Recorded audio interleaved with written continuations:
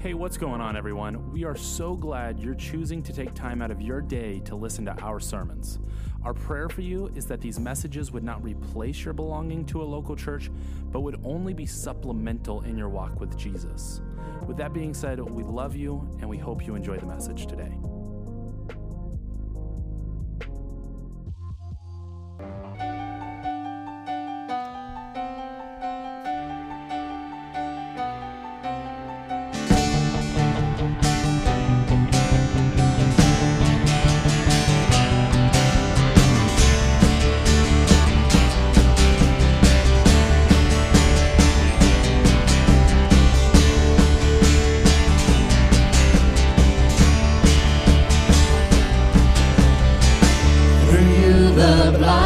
See, through you the mute will sing, through you the dead will rise, through you our hearts will praise, through you the darkness flees, through you my heart screams, I am free, I am free.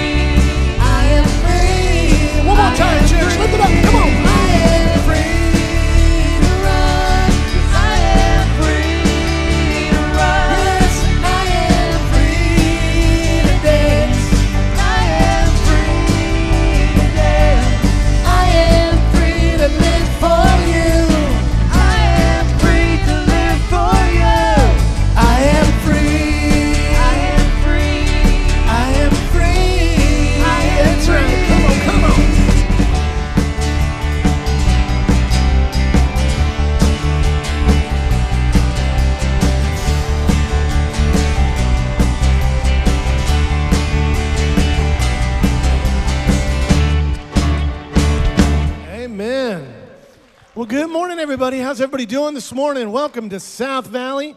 It is good to see you all. Good to have you with us online at home. If you're watching, we want to welcome you as well. We want to encourage you to worship from where you are. Make some noise at home and engage with us. We are just in a great opportunity to come before the Lord and give Him praise in all circumstances. Amen, church? Amen. God is good all the time. Amen? Yes. Okay, it tells us in the book of Psalms this: I will exalt you, my God and King, and praise your name forever and ever. I will praise you every day. Yes, I will praise you forever. Great is the Lord. He is most worthy of praise. No one can measure His greatness. And that is true in all circumstances. So let us lift it up as we sing this song.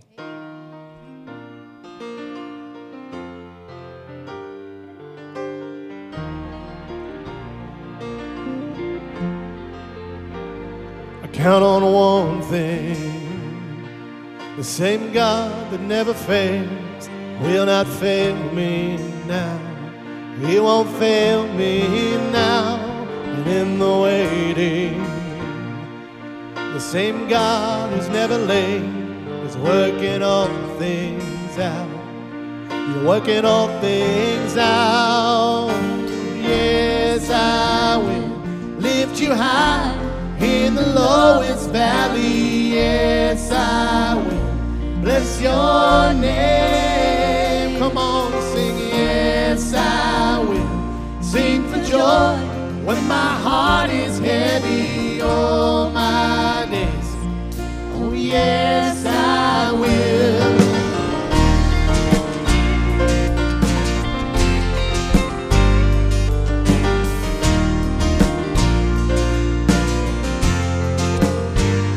I count on one thing: the same God who never fails will not fail me now.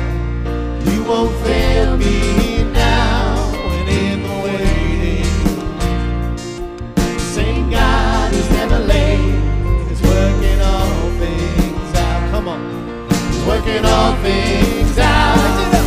Sing, yes, I will lift you high in the lowest valley. Yes, I will bless your name, my Lord. Yes, I will sing for joy when my heart is heavy all my days. Oh, yes, I will for all my days.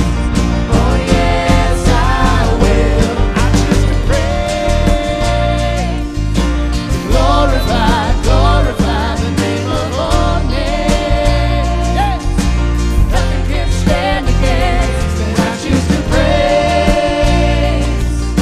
to glorify, glorify the name of all names.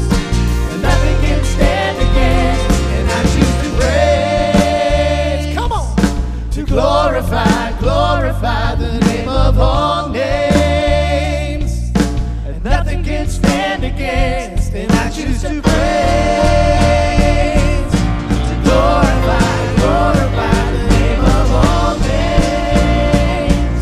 And nothing can stand against. Oh, yes, I will lift you high in the lowest valley. Yes, I will bless your name, my Lord. Oh, yes, I will sing for joy when my heart is heavy all my days. Yes.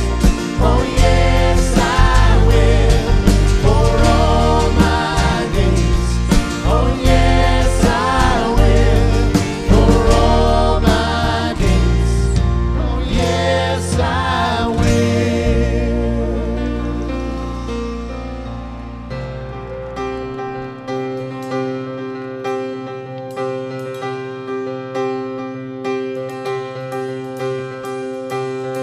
There's no space that His love can reach. There's no place where we can't find peace. There's no end to amazing grace. Lift it up. Take me with your arms spread wide. Take me like an orphan child. Never let go,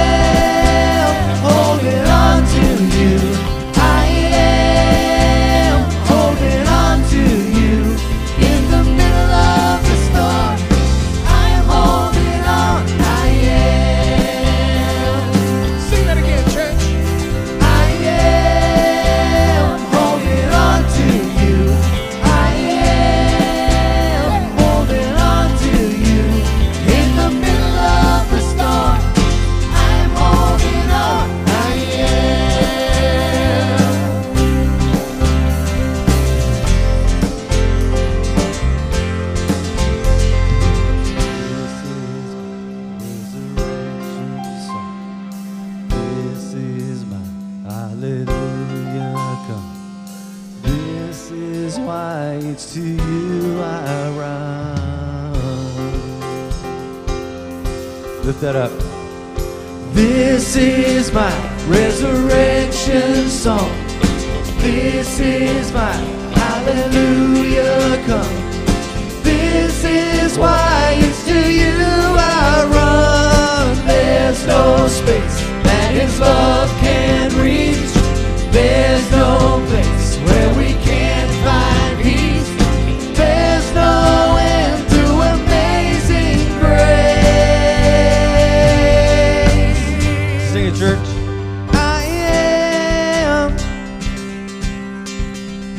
I am in the middle of the storm. I am holding on. I am holding on to you. I am holding on to you. In the middle of the storm, I am holding on. I am Holding on to you. I am Holding on to you. in the middle of the storm. I am holding on. I am. I am in the middle of the storm. I am holding on. I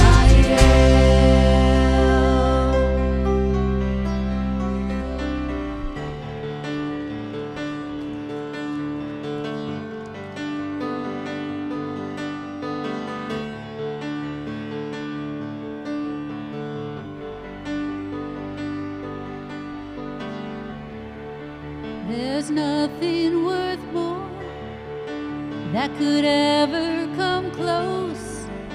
Nothing can compare. You're our living hope.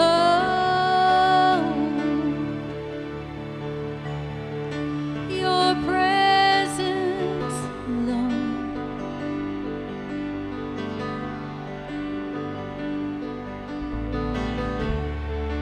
I've tasted and seen of the sweetest of loves, where my heart becomes free and my shame is undone.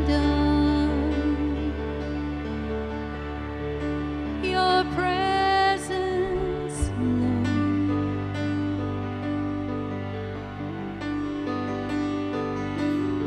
Holy Spirit, you are welcome here.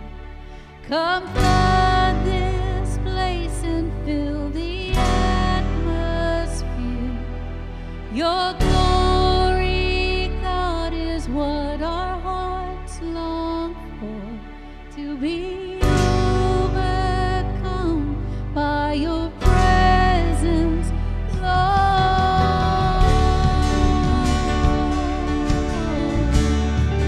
Your presence, Lord.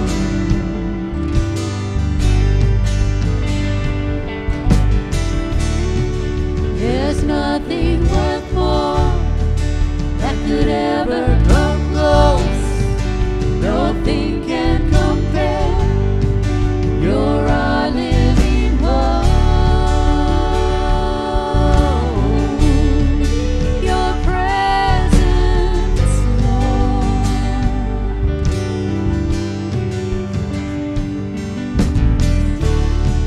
I've tasted and seen of the sweetest of loves, where my heart becomes free and my shame is undone.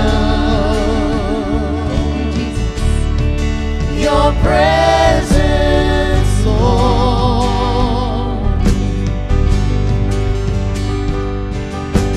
Holy Spirit, you are welcome here. Come flood this place and fill the atmosphere. Your glory, God, is what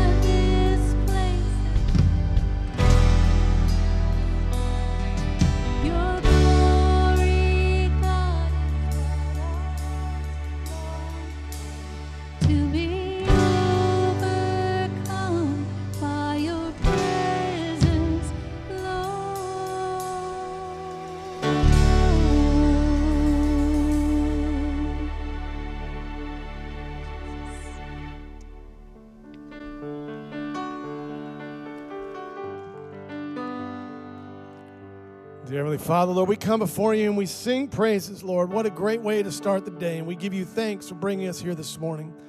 Pray that you would move throughout this morning, Lord, in our hearts and in the hearts of those who are watching at home, Lord. Just have your way. Lord, I pray that you would just restore us through your hand, Lord. Give us your peace and your joy, Lord. And if there is one who doesn't know your love for them, Lord, speak to that heart this morning and draw them to you, Lord. We would see lives changed by your hand. And hold on to the promises found in the songs that we just lifted up to you, Lord. So we give you honor and praise in all circumstances to you, our Heavenly Father. In your name we pray. Amen. Amen. South Valley, good morning. How we doing? Oh, man, it's so great to be able to worship with you in person, online, however we're doing it. We're lifting up the name of Jesus Christ today, y'all. It's a party wherever you are. So we're glad that y'all are here. On behalf of the staff, just want to say welcome, and we hope that this time is a blessing to you that sets you into a trajectory of joy for your week.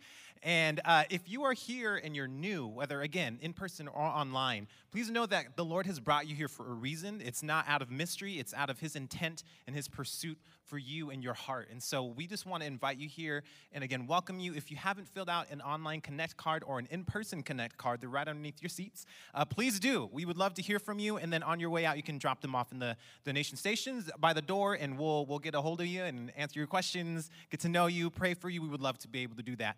And that being said, we're going to get right here to the announcements that we have. We have a lot going on, a lot of exciting stuff going on. We're especially blessed by the Lord's goodness and his grace, and we're just wanting to spill it all out, y'all. So let's go right to it. Easter, right off the bat. Yeah, Easter's coming up in a couple of weeks, and we're going to be having 3 services for that Easter Sunday, one at 8 in the morning, 9:30 a.m., and 11. We'll have children's ministry available for the 9:30 and the 11 a.m. services. So the 8 a.m. service, we will not. So just make sure that you plan accordingly. We are going to just raise the roof up in here, y'all. It's going to be in person. It's going to be also online available through the usual channels, and we hope that you'll join us and invite someone to celebrate this with. This is such a huge opportunity to do that, y'all. So speaking of which, we have been talking about You've Been Egged and that great opportunity that you have. This is a tool that we've created as a church to be able to help you to invite people within your circle of influence to church that Sunday. And so if you haven't already done so, make sure that you stop by to pick them up just right outside this door. The children's check-in, and we'll also have them available next week. And if you haven't registered for that yet, they'll be available next week as well. And again, just a real simple way for you to be able to connect and invite your friends. And we are excited for that opportunity too. So you can do that on the Church Center app, which, by the way, if you've not downloaded the Church Center app, make sure that you do, because you can do everything with that thing, y'all. You can check in your kids before you even get on the campus. You can sign up for things. You can give. That app does so much, y'all. It probably babysit y'all's kids. Like, it'll probably do all of that. So just make sure that you get that downloaded so that you can very easily get connected with us here at South Valley. Also, we're looking for egg donations for that, by the way, for our Easter Sunday, for the kids that are going to be here on campus. And so if you wouldn't mind just donating some candy-filled eggs, we would love that too. We're looking to get about 3,000 eggs. So I think that's totally possible for us here. So just make sure if you've stop by the store, grab some eggs, and we'll bless some kids here today and on Easter. We also have Connect Class 101 that's happening starting today. Now, if you're not familiar with what that class is all about, it just kind of gives you the chance to get to know South Valley a little bit about our history, where we're going, and also gives you a chance to know what it means to have a relationship with Jesus Christ. Such a foundational class. It's a membership class. We'll have one at 1:30 p.m. today in person. For those of you who are registered, just make sure that you attend and grab your lunch beforehand, eat, and then you'll get to hang out with Seth in the chapel. And then if you have signed up for the online one, that one's going to be happening via Zoom next Sunday as well. And if you haven't signed up, please make sure that you do. Especially, you're going to be hearing some great updates today from our pastoral search committee today, and that information is absolutely pertinent. And so we want to make sure that you guys stay connected and informed with that. And then also today, we have the first step for kids' baptism class, because we are getting ready for baptisms that are happening next week. And so if your kids have signed up for first step, that's going to be taking place in the Children's Worship Center after service today. So just make sure that you're there. And if you haven't signed up for baptism yourself, if you're interested in that, we do have that again available both services next Sunday, the 28th, for the 9 a.m. service and the 10:30 a.m. service, just right over here. It's a celebration, you guys. I know that you've been here for a baptism, many of you, and it is just so beautiful to see just these huge testimonies of God's work in people's lives, and that is exactly why we are here. I even stomped my foot, y'all. That's just why we're here. So it's so exciting to be able to celebrate that together, and we hope that you will. So if you're interested in signing up, sign up on the Church Center app, or you could even take a picture at the QR code on your way out today, and you'll get connected, and Seth will get a hold of you there as well. And then finally, we are in the business of just seeing lives change, y'all. We're wanting to see people come to know Jesus and to come to know him fully. We exist, SVCC, to lead people in a growing relationship with Jesus Christ. Whether you're here with us in person or you're online, we are working our intention on just making sure that you have an experience that will bless your heart, and we want others in our community and even around the world to be able to experience that. So as we give, we are literally building the kingdom of God in that way and reaching people for Jesus. And so we just want to remind you that we do have many ways in which you can give. We're going to put that on the screen for you right now. You can do that online. You can do that through the Church Center app. If you're here in person, on your way out, we have donation stations there for you to be able to drop off your offering as well. It's just a way for us as South Valley family to give and to extend another form of worship to the Lord. And if you're new, we don't want to pressure you into giving. We truly want something for you, not from you. So please don't feel that pressure to have to give. And so that's what we have in terms of announcements for today. We do have another way in which we can be generous, in the way that we can give, and we've been kind of hollering about it the last few weeks, and it's been exciting to see what the Lord has done with our canned food drive. And so we're going to show a video for you to check out just what ways that we can be a blessing to our community through this food drive. And then we'll have an announcement about our pastoral search community. So thank you so much for joining us. We hope that this service is a blessing to you. Thanks for coming. All right, Peyton, grab all the hammers that you can find. There we go. Hey guys, what are you doing in the shop? We're putting together a fixer-upper community project. Yeah. Oh, yeah, and I have no clue what I'm about to get myself into. Well, that's cool. I wish I could help, but I don't know how to use any tools. That's what I said. Okay, then what would you two suggest that we do as a whole church to meet some need in our community? That's a good question. I mean, something we can all do. I know. Hold on. What if we gave everyone a chicken?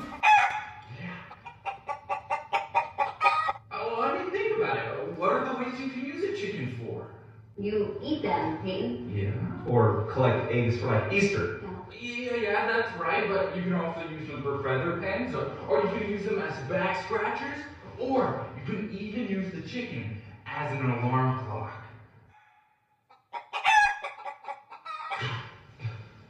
You guys are making this way harder than it needs to be. Oh, really? Okay, Danica, what would you suggest? A canned food drive. It's easy, practical, and everyone can get involved. Impossible. You want us to make a canned food drive. Wait, everyone. You're telling me the mission here is to make a canned food drive? Yep. Well, I don't understand what you guys aren't under. You know what? Never mind. Okay. Did you guys know that Lamar Christian Aid feeds more than 800 people in our community, and that number is growing? We can help out by giving as much as we can. Well, you heard the lady. Let's make this canned food drive. All right, grab that tire. I'll get an air wrench. What does the air wrench and the tire have to do with the canned food drive? All right, I got the tire. How else are we gonna make it drive? All right, hold this steady. Why do I feel like I'm in an episode of The Twilight Zone?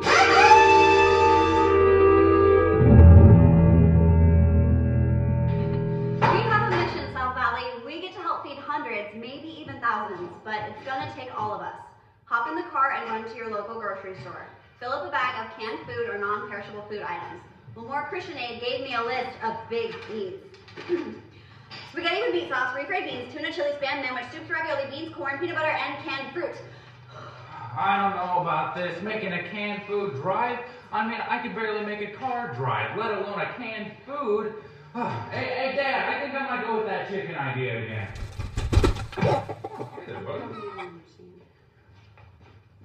All right, get that chicken in here. Let's go. All right. Gotta love them. So that's our mission for the whole month of March. Let's shop, let's give, and let's pray.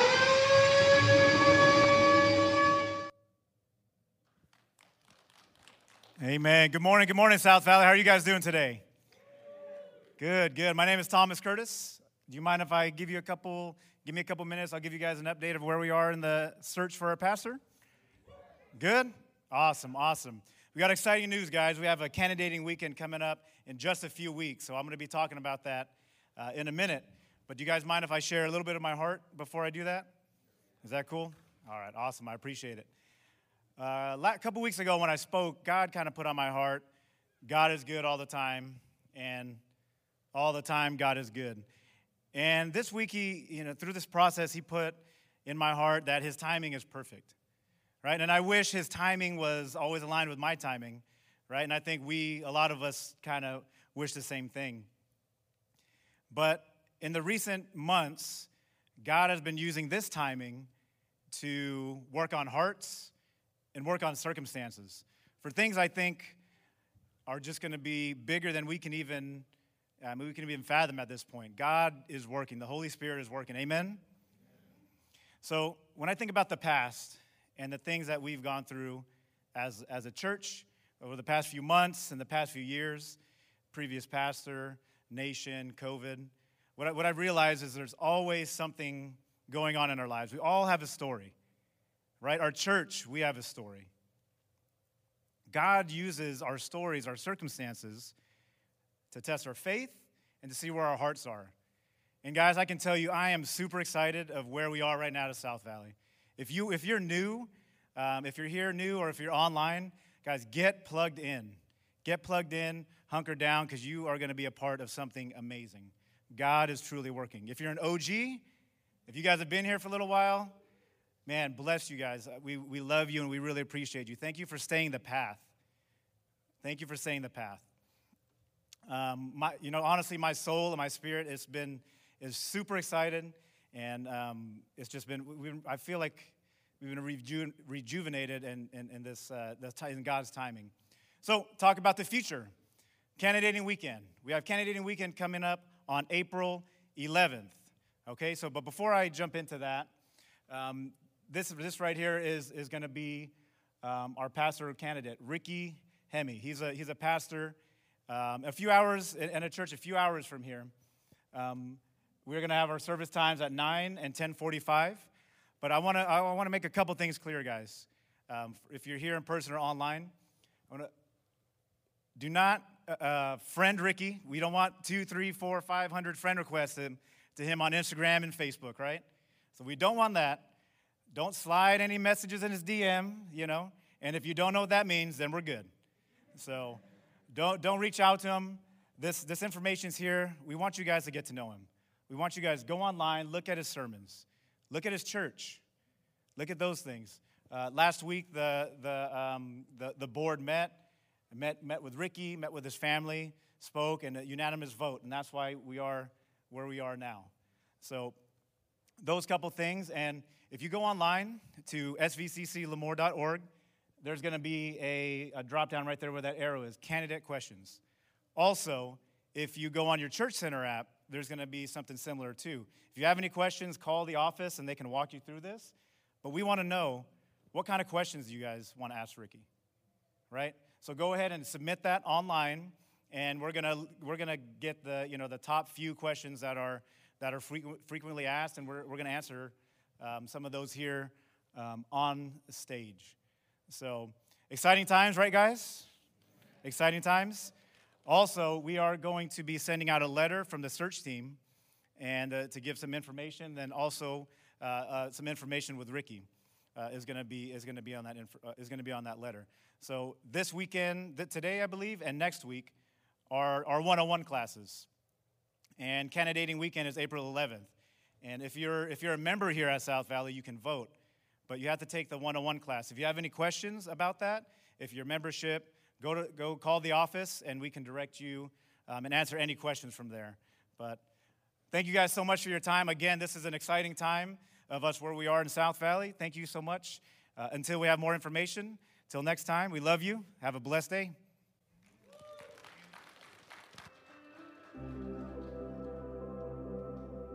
So this pandemic for us has been a interesting time, as for most people.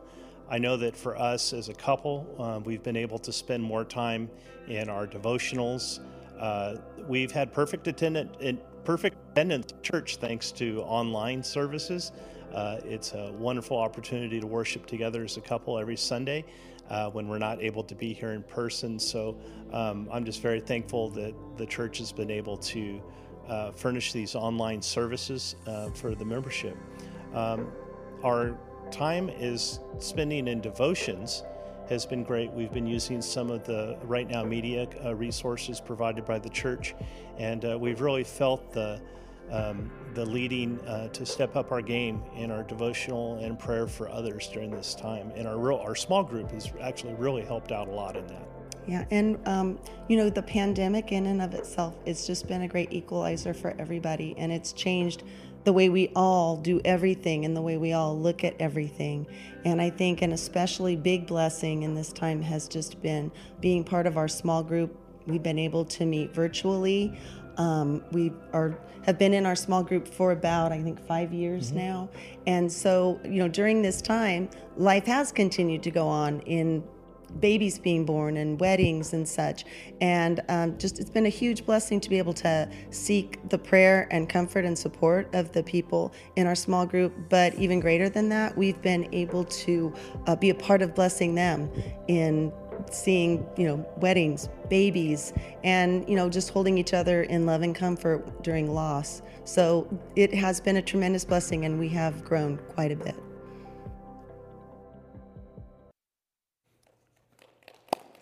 That's a great faith story. Good morning, South Valley. Good to see you. Good to be back with you. My name's Tim Brown. I'm the executive minister of Growing Healthy Churches, an organization that your church is a part of, that you network with. And I'm also the pastor of a church in Modesto, even though I live in Clovis. So you figure all that out. I don't know how it works, but they get me to where I need to go. It's good to be with you today and again next week. My privilege to be with you. I love coming here. I love you all. And I know Ricky Hemme. Our organization recommended Ricky to you, and so I think you're going to be pleasantly surprised as you get to know him, and we're praying for you as you hear his story and as you consider him as your next pastor. That's good news, isn't it? Okay, now, I need your help this morning. Can you do that? Because I tend to preach better and shorter if I get some responses from you, okay? So, if you can cheer and shout and, stomp your feet, do whatever you want to do, I promise you it's going to get better and shorter. How's that sound? Sound good? Well, let's close in prayer. See, that's how that works. How many of you have ever had a bad day? Raise your hands if you've ever had a bad day. Leave your hands up. You see those who are not raising their hands. They're having a bad day because they're lying. We've all had a bad day. One of my favorite children's books that I would read to my girls when they were little is by the author Judith Verist, and the story that the girls loved to hear was about Alexander and the terrible, horrible, no good, very bad day. This little boy Alexander says that he went to sleep with gum in his mouth, and now there's gum in his hair, and when he got out of bed this morning, he tripped on his skateboard by mistake, and he said, I dropped my sweater in the sink while the water was running, and I could tell that it was going to be a terrible, horrible, no good, very bad day. At school, he didn't get called on in class when he knew the answer. At lunch, guess who was the only one whose mom forgot to put dessert in his lunch? It was Alexander. And it was even there was worse to come, because after school, his mom took he and his siblings to the dentist, and Dr. Fields found a cavity only in his mouth. And then it gets worse because he gets home, and for dinner, Mom has fixed lima beans, and he hates lima beans. And at the end of his day, in exasperation, Alexander says, it's been a horrible, no good, very bad day. I think I'll move to Australia. And then Mom says to him, Alexander, some days are just like that, even in Australia. In fact, if you've ever been rejected, if you've ever been falsely accused, if you've ever been forgotten, if you've ever been excluded, if you've ever been unwelcomed, if you've ever been misunderstood, if you've ever experienced rough roads in life, if you've ever hit an unexpected pothole in life, if you've ever been in life where you know that you're not supposed to be, if you had hoped to be somewhere else and you are not there, if you've ever had your dreams dashed, if you've ever had your feet knocked out from under you, if you've been kicked while you've been down or treated harshly by those from whom you would expect kindness, then today's story is for you. I was told between services that this story is a familiar one here at South Valley because it's been told in different capacities. Our story takes place over 14 chapters in the book of Genesis, so buckle up, we got a lot of ground to cover. And our story starts in Genesis chapter 37, and it begins with a man named Jacob, also known as Israel. And he has 12 sons who will become the 12 tribes of Israel. Number 11 is his favorite son. His name is Joseph. When our story begins, he's 17 years of age, and Dad, because he loves his son so much, gives him what Scripture calls a richly ornamented robe. If you've grown up in church or you know the story, you may have heard it referred to as the coat of many colors. Or maybe you've heard it referred to as Joseph and his amazing Technicolor dream coat. In Genesis 37:4 it says, when his brothers saw that their father loved him more than any of them, they hated him and could not speak a kind word to him. Many of you know that pain of maybe having siblings that you haven't talked to in a while. Maybe being in a family where people can't get along. Where people may say harsh things about you who are supposed to say kind words to you. Well, Joseph is a dreamer, and he has two dreams. And maybe naively, he shares those dreams. And as he shares one dream with his brothers, the first one, they say in Genesis 37:8, the brothers hated him all the more because of his dreams and what he said. They interpreted his dreams, oh, you're going to rule over us one day. He has another dream and shares, yeah, I'm going to rule over you. That's what this dream is about. And even Dad gets involved with the conversation in Genesis 37:10 and 11, when after hearing the second dream, he told his father as well as his brothers, his father rebuked him and said, what is this dream you had? Will your mother and I and your brothers actually come and bow down to the ground before you? And his brothers were jealous of him. But his father kept the matter in mind. As the story progresses, Joseph's brothers are out in the fields grazing their flocks. And Dad says to Joseph, who's at home, why don't you go check on your brothers and see how things are going? And so as Joseph is going out to check on his brothers, they see him coming at a distance, and the brothers gather together and they say, hey, let's take care of this punk once and for all. That's actually in the text in the Tim Brown version, punk. Let's take care of him. Let's kill him. But Reuben, who is the oldest, says, guys, we can't do that. We can't do that. Let me pause here in our story long enough to say this. That the voice of reason should come with age and maturity. Reuben was the oldest. Guys, we can't do that. The voice of reason should come with age and maturity. But sadly, I know too many people, and you have too. I know a lot of people who've grown old, but they have never grown up. People who claim to be followers of Christ, who have grown old in the Lord, but they haven't grown up with Him, grown up in Him. And so Reuben says, we can't do this.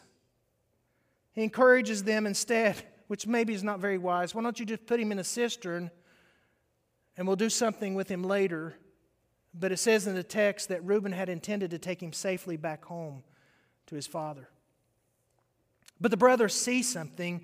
They see a band of people who are coming, a caravan of people who are headed towards Egypt. And they said, we know, let's take him and sell him into slavery. Let's sell him to these Ishmaelites as they're coming by, these Midianites. And so they take Joseph and they sell him to these people who are going into Egypt, and they rip off his richly ornamented robe and they tear it to shreds and they put goat's blood on it. And then they go back home and they take it to Dad and they say, "Dad, we found this along the way." And Dad's going, "Oh no, that's Joseph's coat. Surely he's been devoured by wild animals." So he grieves. We go to chapter 39. This is the next time we hear about Joseph, and we see in this story in chapter 39 that Joseph has been sold by the original caravan. He's been sold into slavery into a man by the name of Potiphar in his house. And Potiphar is one of the high-ranking officials in Pharaoh's army. Joseph's not where he's supposed to be. But it says in Genesis 39, 2 through 7, the Lord was with Joseph, so that he prospered, and he lived in the house of his Egyptian master. And when his master saw that the Lord was with him and that the Lord gave him success in everything that he did, Joseph found favor in his eyes, and he became his attendant. Potiphar put him in charge of his household, and he entrusted to his care everything that he owned. From the time he put him in charge of his household and of all that he owned, the Lord blessed the household of the Egyptian because of Joseph.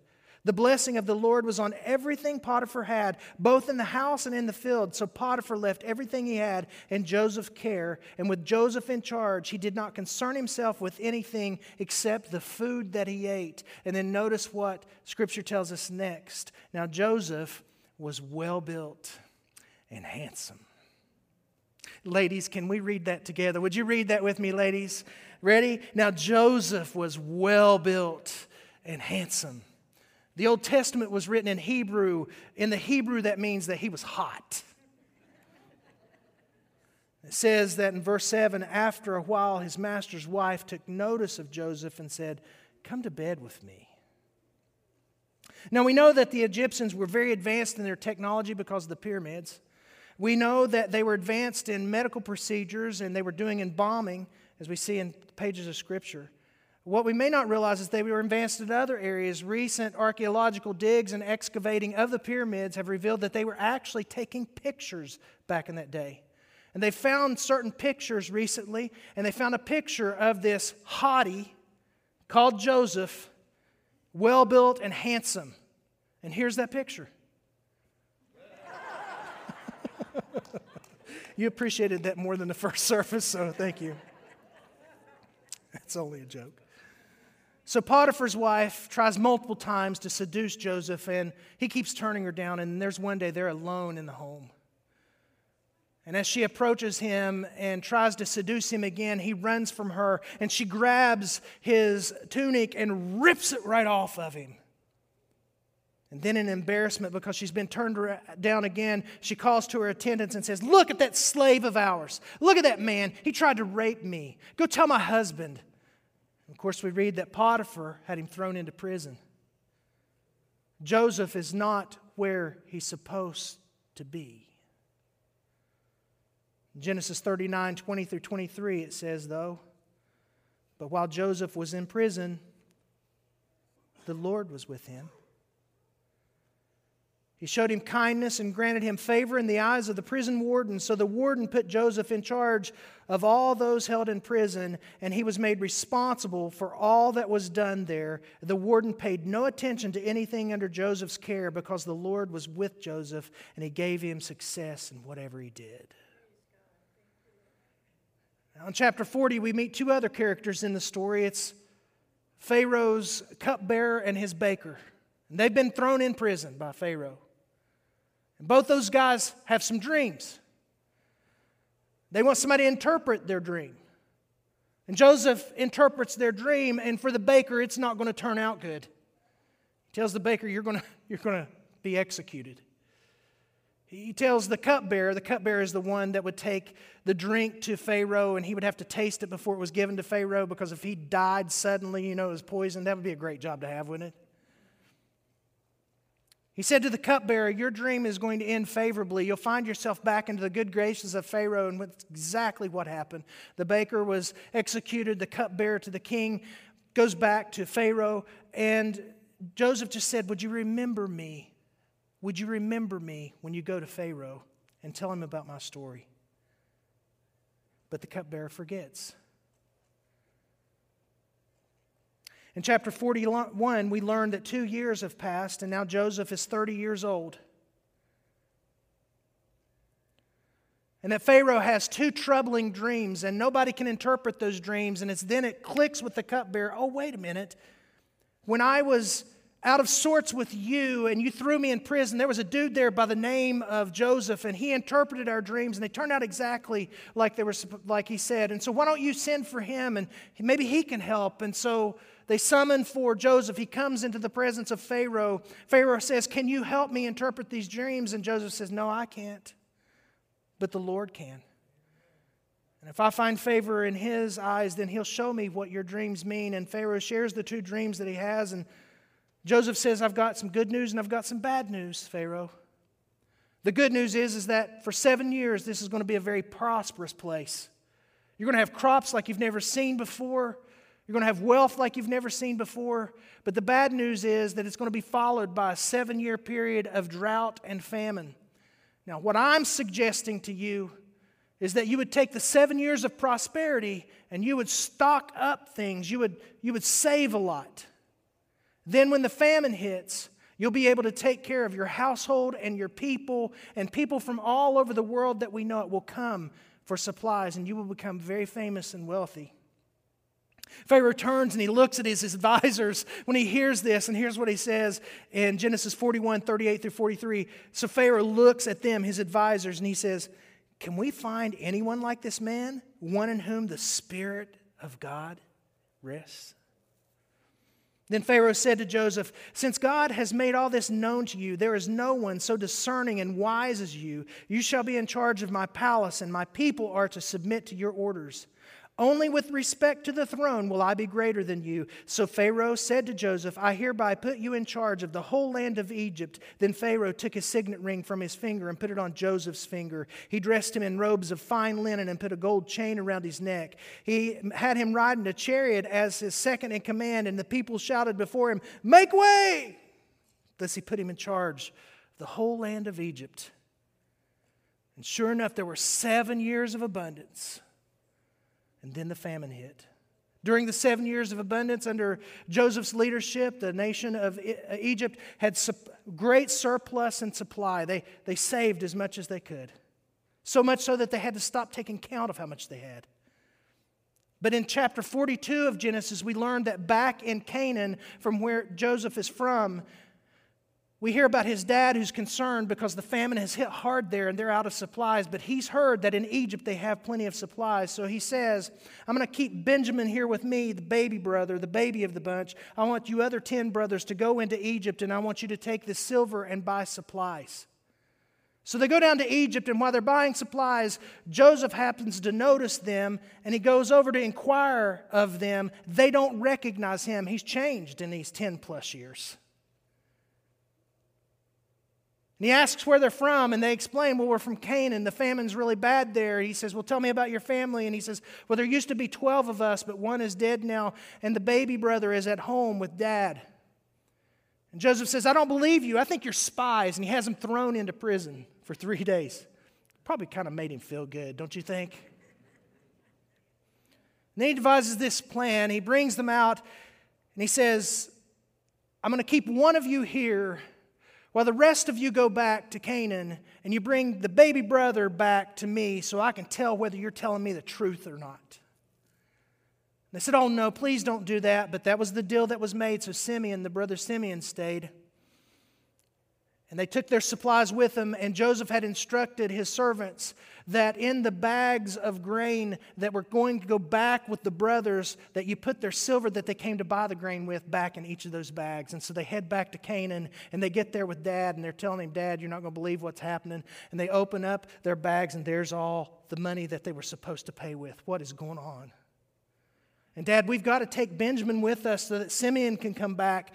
And Dad is distraught. No, I can't lose another son. And so there's a lot of back and forth going on. And they finally convince Dad that if it means our lives, we'll make sure that Benjamin comes back. And so they grab Ben and they head to Egypt. When they get there and they have some interaction, and finally Joseph sees Benjamin. It says in the pages of Scripture in Genesis that he couldn't hold it together, and so he had to leave the room, and he burst into tears. He wept bitterly at the sight of his baby brother. He threw a feast for them, and at the feast, baby Ben got triple portions like some of you do. Of course, I don't. You can tell, obviously, that I don't. So as they're preparing to depart with more supplies, Joseph says to his servants, I want you to put all the silver that they brought back and what they brought this time, again, I want you to put it back in their sacks, and I want you to take one of my silver cups, and I want you to put it in the sack of Benjamin. The boys don't know it. They head out, going back to Canaan, and Joseph says, somebody stole my silver cup. Go after those guys. And so they go after the guys, and it's like a scene from Cops, where they're pulling somebody over. One of you stole something from Joseph. We didn't steal anything. And they open up their sacks, and there's all the silver, and they're going, oh no. And they open up Ben's sack, and there's the cup. Oh. So they're escorted back into Joseph's palace. Joseph then says that he's going to put Ben in prison for the crime that he has committed. And the brothers beg him, please don't do that. Please, please, please. Take one of us, but not him. It would kill Dad. Please don't. And then finally in chapter 45, we have the reveal. This is exciting. This is kind of like the final rose ceremony on The Bachelor. Now, if you know what that is, come forward after church so we can pray for you. In Genesis 45, verses 3 through 8, Joseph says to his brothers, I'm Joseph. Is my father still living? But his brothers were not able to answer him because they were terrified at his presence. Then Joseph said to his brothers, come close to me. Maybe so that they could look more closely at him. But a lot of scholars believe that there's something very significant here. Israelites, as a sign of their Abrahamic covenant, when a baby boy was born, had to go through a surgical procedure called circumcision. Egyptians didn't. Come close to me, guys. I'll show you I'm one of you. You get the picture?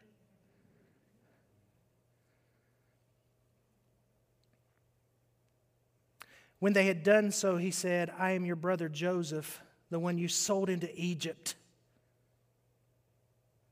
And now do not be distressed and do not be angry with yourselves for selling me here, because it was to save lives that God sent me ahead of you. For 2 years there's been famine in the land, and for the next 5 years there will be no plowing and reaping. But God sent me ahead of you to preserve you a remnant on earth and to save your lives by great deliverance.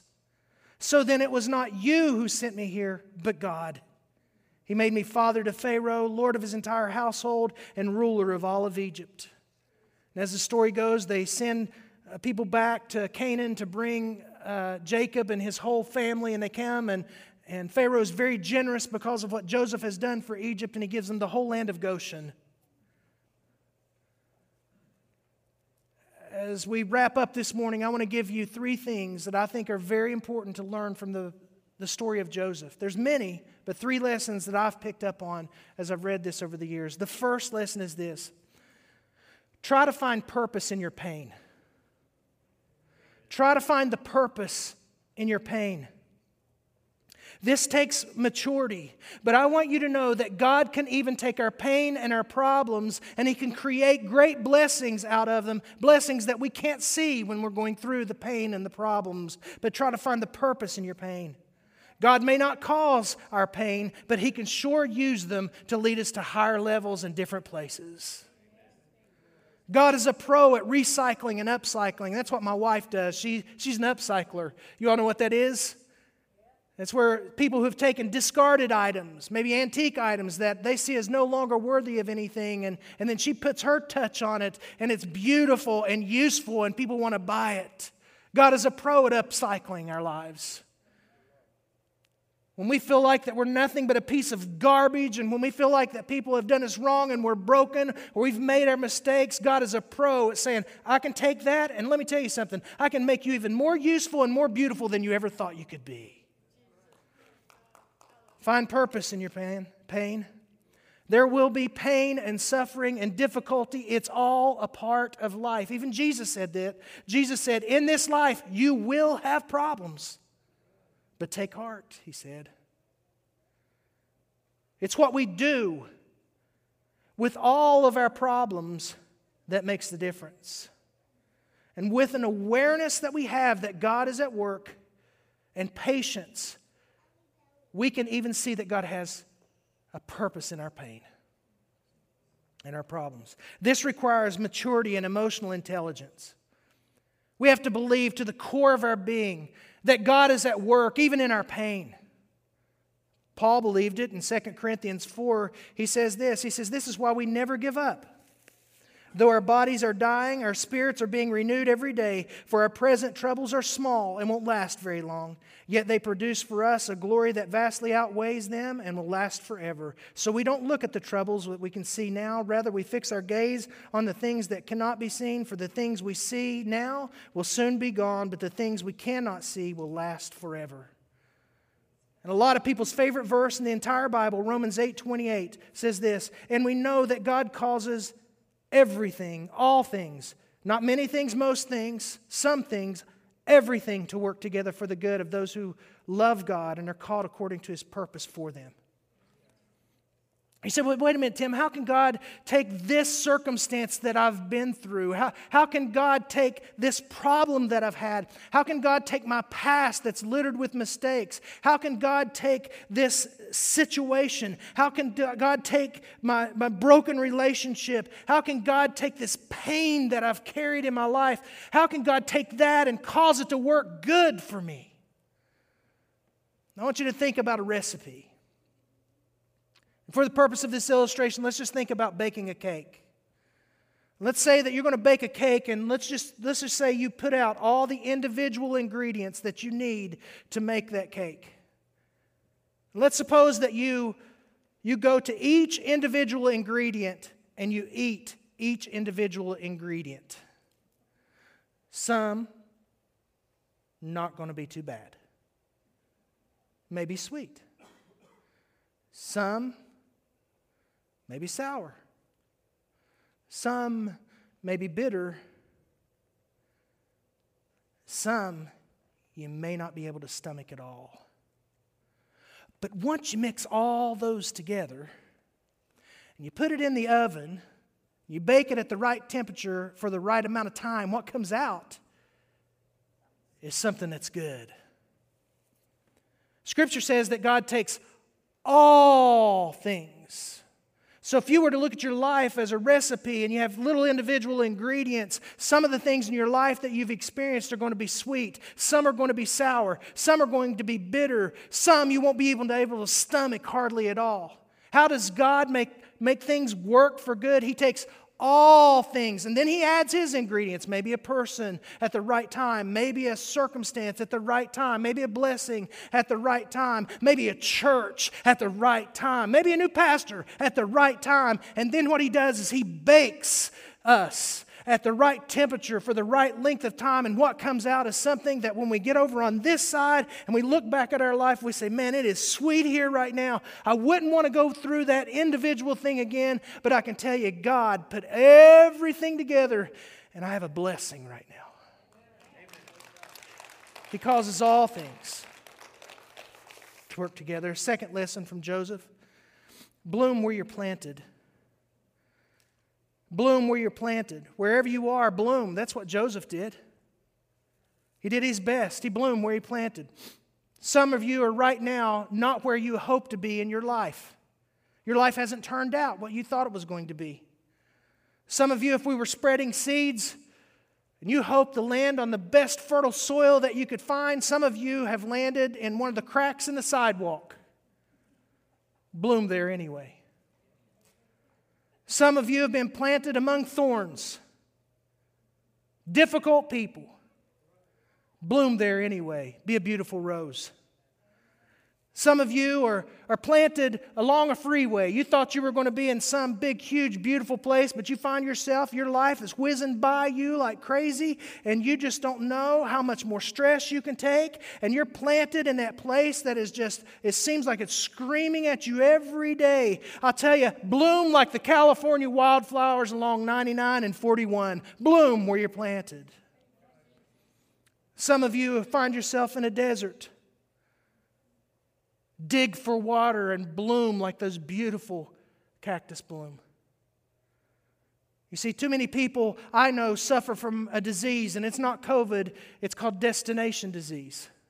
Well, I'll tell you what, when I get there, then I'll be happy. And when I get there, then I'll bloom. Or when I get that, then I'll bloom. And when I have that, then I'll bloom. No. Bloom where you are.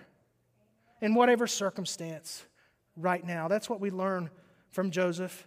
The New Testament says, whatever you do, work at it with all your heart as working for the Lord, not for human masters, since you know that you will receive an inheritance from the Lord as a reward. It is the Lord Christ you are serving. And as our Lord Jesus said, your Father who sees what is done in secret will reward you. Just like He did with Joseph. We can't always choose the cards that we have been dealt, but we can surely choose with God's help how we play them. Sometimes we have to make the best of our situations and bloom where we're planted. Be resilient. Have grit. Be determined. You see, our problems are really not our problems. It's how we respond to our problems that make our problems our problems. You want me to repeat that? Our problems are not really our problems. It's how we respond to our problems that make our problems our problems. Keep your dreams alive if you want to bloom where you're planted. That'll uplift your human spirit. Not everyone can quit their jobs and follow dreams, and sometimes our dreams take time. So instead of getting bitter and upset at your situation, ask, what can I do to bloom where I am? Remember, every step that you take prepares you for the next step. Every chapter in your life builds a foundation to launch into the next chapter. So my question is, what's your next chapter going to say about you based upon what you're writing in the chapter right now? You can either feel sorry for yourself, wondering why you're not where you want to be, and curse the situation and the people around you, or you can look for a lesson and say, God, where is the lesson in this for me? How are you trying to grow me, even though I'm not where I want to be? How can I use this to propel me to where you want me to be? You may be in a difficult place right now. In a difficult place, can I tell you, you may be in a dark place right now. Let your light shine, because you'll discover that when you let your light shine and have a great attitude and you love and you continue to do your best, here's what's going to happen. Soon, the darkness dissipates when you let your light shine. I want to encourage you, if you're going to bloom where you're planted, stop complaining. Do we have any complainers in here? Like, will he hurry up and get this over with? Stop complaining. As Maya Angelou, one of my favorite poets, said, she said, if you don't like something, change it. And if you can't change it, change your attitude about it. If a situation cannot be changed, you have to learn to rise above it. Because what we tend to focus on expands. Oh, that's gold. What we tend to focus on expands. If you focus on the negative, that's going to expand in your life. If you look for the little nuggets of gold here and there, that'll expand in your life. What many of us need to do is we need to shrink our rearview mirror and expand our windshield to what God is trying to do in our lives. And I want to encourage you to do something else if you're going to bloom where you're planted. Try to be a blessing to someone else. Research has shown that helping others makes us happier. Scripture teaches that it's more blessed to give than it is to receive. And you can choose this, and I can choose this, despite and in spite of the circumstances we find ourselves in. A final lesson from Joseph, not the only one, just one final for this morning. And this one's kind of long, but it's huge. Don't allow the hurt inflicted on you by others keep you from being the best version of yourself. Don't allow the stupidity of others, the jealousy of others, the words of others, the actions of others. Don't allow them to determine your future. You allow God to determine your future. Allow those times where people are not kind to you and you'd expect them to be. Allow those times to be a building block, to be a better you, not a bitter you.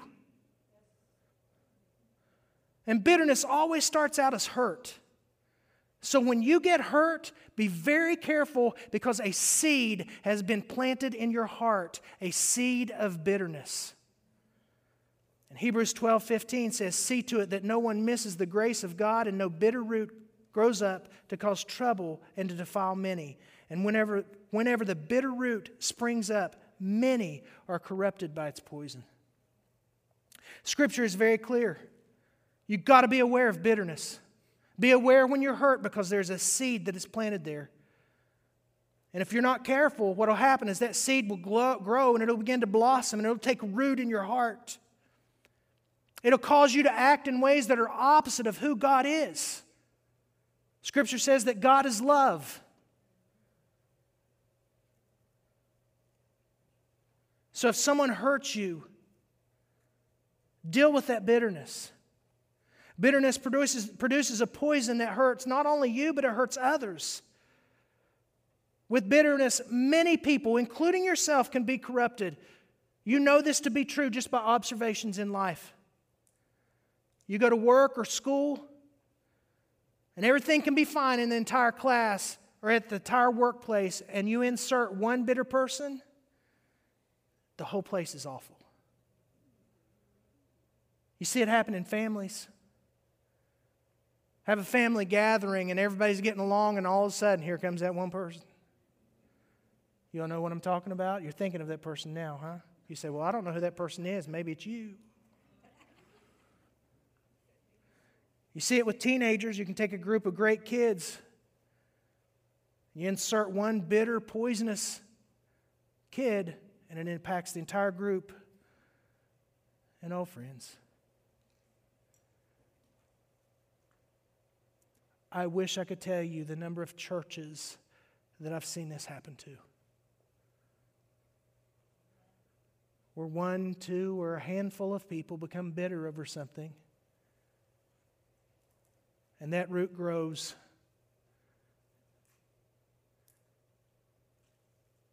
And Satan loves it. All of a sudden, the group goes in a wrong direction. Bitterness produces a very, very poisonous fruit. But look at how Joseph responded to his brothers. We read this. Genesis 45, verses 5, 7, and 8. He says to his brothers, "Don't be distressed and do not be angry with yourselves for selling me here, because it was to save lives that God sent me ahead of you." Verse 7, he says, "But God sent me ahead of you." Verse 8, he says, "So then, it was not you who sent me here, but God." Wow, what maturity. Listen, people may hurt you. And I've learned this, that there are some people who can actually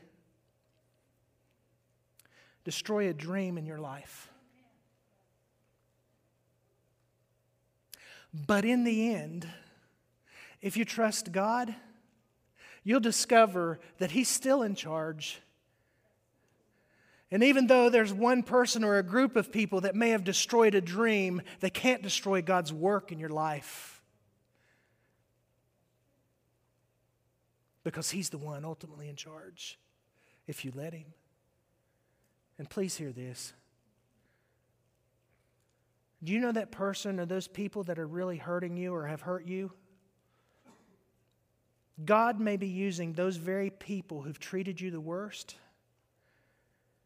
to direct you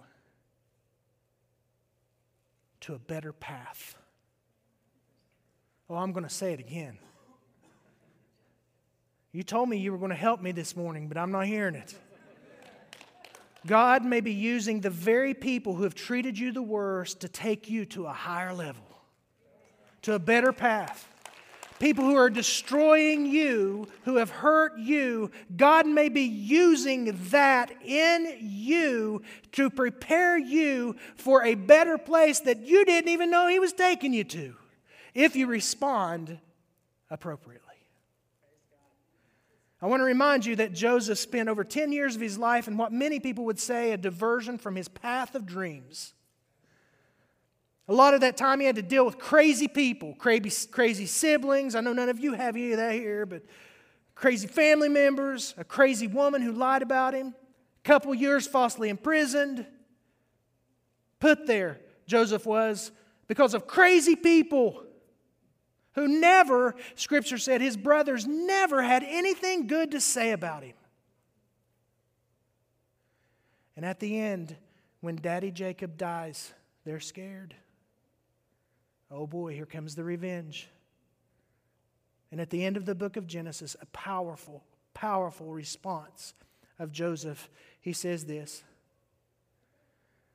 "You intended to harm me, but God intended it for good to accomplish what is now being done, the saving of many lives." You intended to harm me, but God. You intended to harm me, but God. My encouragement to all of us is to have faith that God is working in spite of our current circumstances. So when you've been rejected, have faith that God is still working. When you feel falsely accused, have faith that God is still working. When you feel like you've been forgotten, have faith that God is still working. When you feel like you've been excluded, have faith that God is still working. When you felt unwelcomed or misunderstood, have faith that God is still working. When you find yourself on a rough road of life and you just hit a massive pothole, have faith that God is still working. When the unexpected happens, have faith that God is still working. When the life that you have is not what you had hoped for, have faith that God is still working. If your dreams have been dashed, have faith that God is still working. When you've been knocked off your feet by the unforeseen, kicked while you're down, treated harshly by those that should be loving you, have faith that God is still working. And with that, if you'll stand with me, we'll close.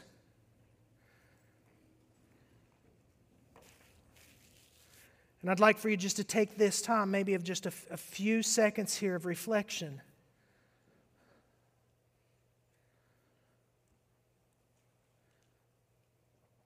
I often will ask after a message that I've heard or scripture that I've read, I'll ask something like this: so what, God? What do you want me to do with what I've just learned and heard? Maybe for some of you, you need to stop pouting. Maybe for some of you, you need to stop running. Maybe for some of you, you need to stop blaming. For some of you, maybe you need to stop doubting.